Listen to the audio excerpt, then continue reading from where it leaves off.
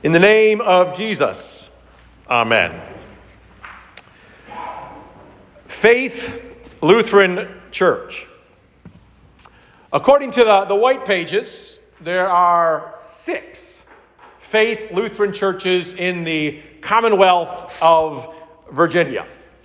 Some states, you might guess where they are, the Midwest, things like that, there's 30 or 40 Faith Lutheran churches. In fact, I'd bet that in the United States right now, either in person or online, there are some 500 to 1,000 Faith Lutheran churches gathering for worship. They have names like People of Faith, Journey of Faith too, not just Faith Lutheran, or Family of Faith, or Seeds of Faith, which has a picture on their website of a book with a tree kind of growing out of it, which is kind of a neat symbol.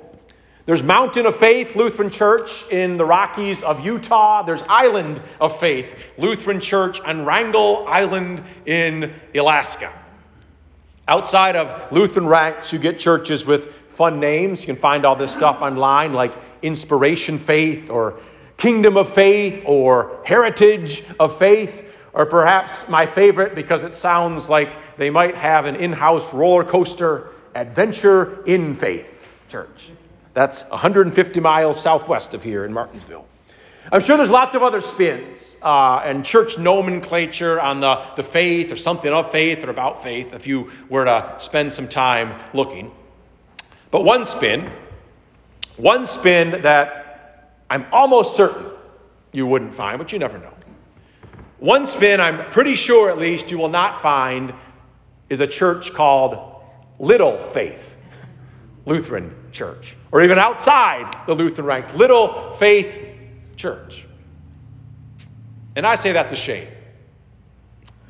I say that's a shame because, as I may have mentioned before, if our Lord himself were heading up a church naming committee, he may very well have chosen Little Faith Church for the name to put out in front of the building where his followers gathered to hear his word and receive his meal. And I say that because Little Faith, you see, as in ye of little faith, was just about Jesus' favorite nickname for the first 12 that he gathered around himself to hear his word and receive his meal.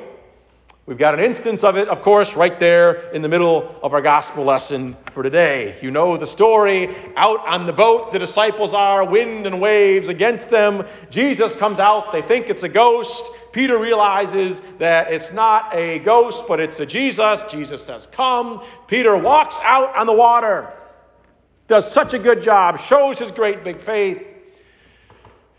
That is, until he takes his eyes off of Jesus, sees the wind and the waves, begins to doubt, cries out. Jesus immediately grabs him, reaches down and grabs him, and says, "O ye of little faith, why do you doubt?" Now, in hearing that in our gospel lesson, you might think that kind of sounds more like a rebuke. So maybe not the best thing you want to put on your church sign, like Jesus is saying, "Peter, come on, Peter, get some big faith. If you had a bigger faith, then you wouldn't sink."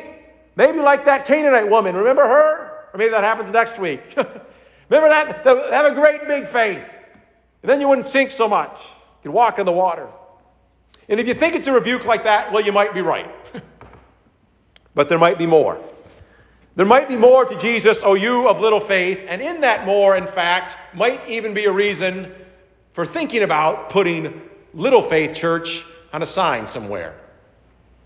First, the "O ye of little faith" that comes in our English translations, it actually translates just a single word in Greek. And as far as I could tell, it's a word that Jesus made up. He took 2 very common words, the word for little and the word for faith, and he sandwiched them together into one word that means little faith. There's no "O ye of" that gives it that scolding ring that we have in our English. It more sounds to me like a nickname kind of thing. Like Jesus said, "Little faiths," or maybe we'd say, hey, tiny trust. How come you're always doubting me? If we had more time, and maybe you can on your own, you can look up at the other places where Jesus uses this nickname, what I'm calling a nickname anyway. And you'll see that in those contexts too, it doesn't have any of this kind of scolding, angry feel that you might expect from "O ye of little faith, why dost thou doubt?" It more sounds like he's poking a little fun. Come on, guys. Jesus having a little fun at their expense. That's how nicknames work, right? I don't know if you've had a nickname. I could only remember having one nickname in my life. It was in high school, on my high school football team, and my nickname was Floppy. I got that name because I had this habit. I would say it was because of my uncontrollable intensity, but maybe it wasn't that. I had this habit of after the play was over, playing on defense, and the whistle would blow, I would come flying in kind of a WWF style and flop onto the pile after the guy was already tackled. So we'd watch the film on Monday, and you'd see number 71, my number, come flying from screen left onto a play that was already off, piling on, and I'd get a chuckle at. They'd say, "Here comes Floppy." And it was partially poking fun, but then a little bit of shaking head because there was almost always a flag that would go up as well. 15 yards, unnecessary roughness, or something like that. But it was my nickname. And you can see how a nickname works like that. A little bit of maybe a tiny bit of rebuke, but a whole bunch of kind of poking fun. So what happens? What happens when we hear Jesus' words that way? Instead of this stern, furrowed brow, "O ye of little faith," instead of that, more Jesus shaking his head at a scared, wet Peter. Maybe the smirk on his face, the kind of smirk that a mother might have looking at her goofball kid goofing up once again. If we let Jesus have a little bit of a sense of humor, so that he comes to Peter sinking like a rock and says, "Oh, tiny trust, when are you ever going to learn?" And I say that because I wonder if you see Jesus like that, it might give you a little different picture of our Lord. And it might give you a different picture of faith. So that Jesus goes from this guy going around chastising folks, chastising you for not having enough faith. He becomes rather someone who rather seems to enjoy taking the little faith you have, maybe poking a little fun at its teensiness, and then nonetheless doing great things with whatever you have. Even if you don't buy my nickname bit here and you still think it's a bit of a rebuke, there's no denying that in the gospel stories, Jesus sure seems to be a lot more at home with the little faith, tiny trusts than he does with the big faiths. I think we'll hear in a couple weeks of that Canaanite woman who comes to Jesus. You know this story too, with her dogged persistence in the face of great pain and rebuke, and yet sticks with Jesus. Jesus says, "Great is your faith." And after that, and he heals her, what does he do? He sends her home. Or a little before that, there's a story of a centurion who comes to Jesus, who again presses Jesus, who exerts this great faith, who says, "Lord, only speak the word. You don't even need to come to my house. Just speak the word, and I will be healed." Jesus says, "I have never seen such a faith like this." And what does he say to him? Go home. Whom does he call? The tiny trust to follow. Into whose hands does he choose to hand over his kingdom? The fickle faiths. It's as if Jesus is saying it is not about big faith or little faith. It's about me. It's about me grabbing onto those who without me would sink like lead anchors to the bottom of the sea and saying, "Oh, tiny trust, I have great things in store for you and your little faith." In fact, it's not as if Jesus is saying that. It's absolutely certain that Jesus is saying that. For all Jesus' talk about these tiny trusts and little faith, his favorite nickname, I could not find one instance where Jesus gives any instructions to his disciples of what they're supposed to do to make their little faith into a big faith. It's almost as if Jesus sees faith like akin to some sort of physical characteristic that you can't do anything about. You got it or you don't. And you're impressed when you see it. And so like several months ago, I guess it was pre-quarantine, I'm in the downtown mall, and there comes Jay Huff, center for UVA, 7 feet, 1 inch tall. You're walking down the mall towards with his girlfriend who's probably like 5'5", so he looks like this giant. You say, wow, that is a big man. I wonder if Jesus is the same way when he comes across a big faith. He says, holy cow, there is someone with a faith to the sky. Would you look at that?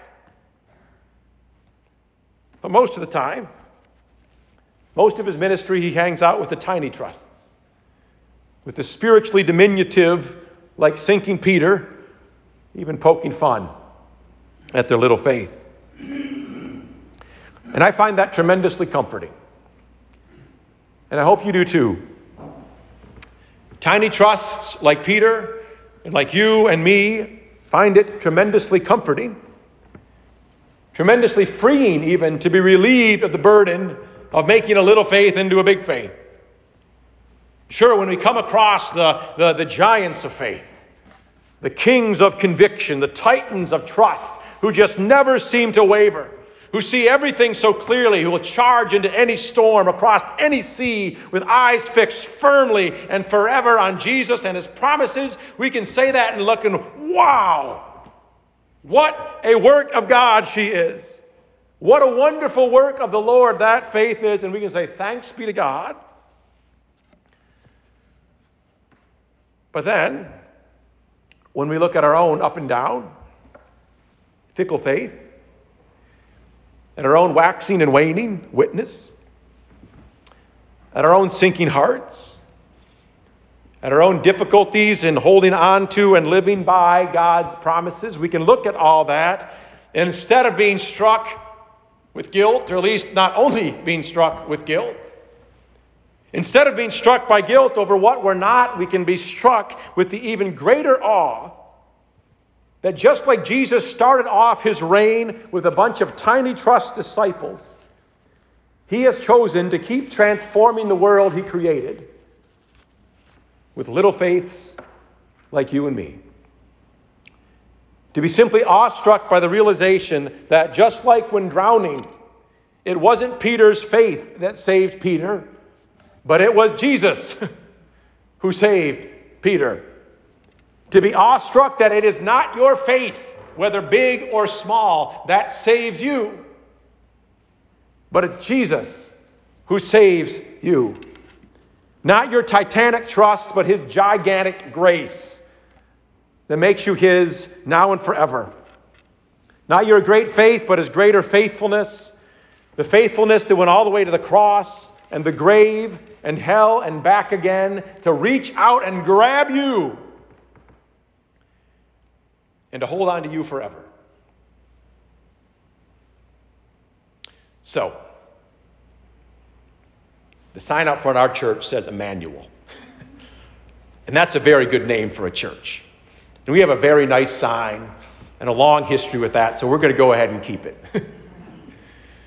But if we were going to start over again, new church name, new sign, and I wanted to give passersby a reason to take a second look, we might call ourselves Little Faith Lutheran Church. A bunch of tiny trusts, cherished, grabbed onto, pulled out of the waves. Tiny trusts, cherished by a greater God. In the name of the Father, and the Son, and the Holy Spirit. Amen.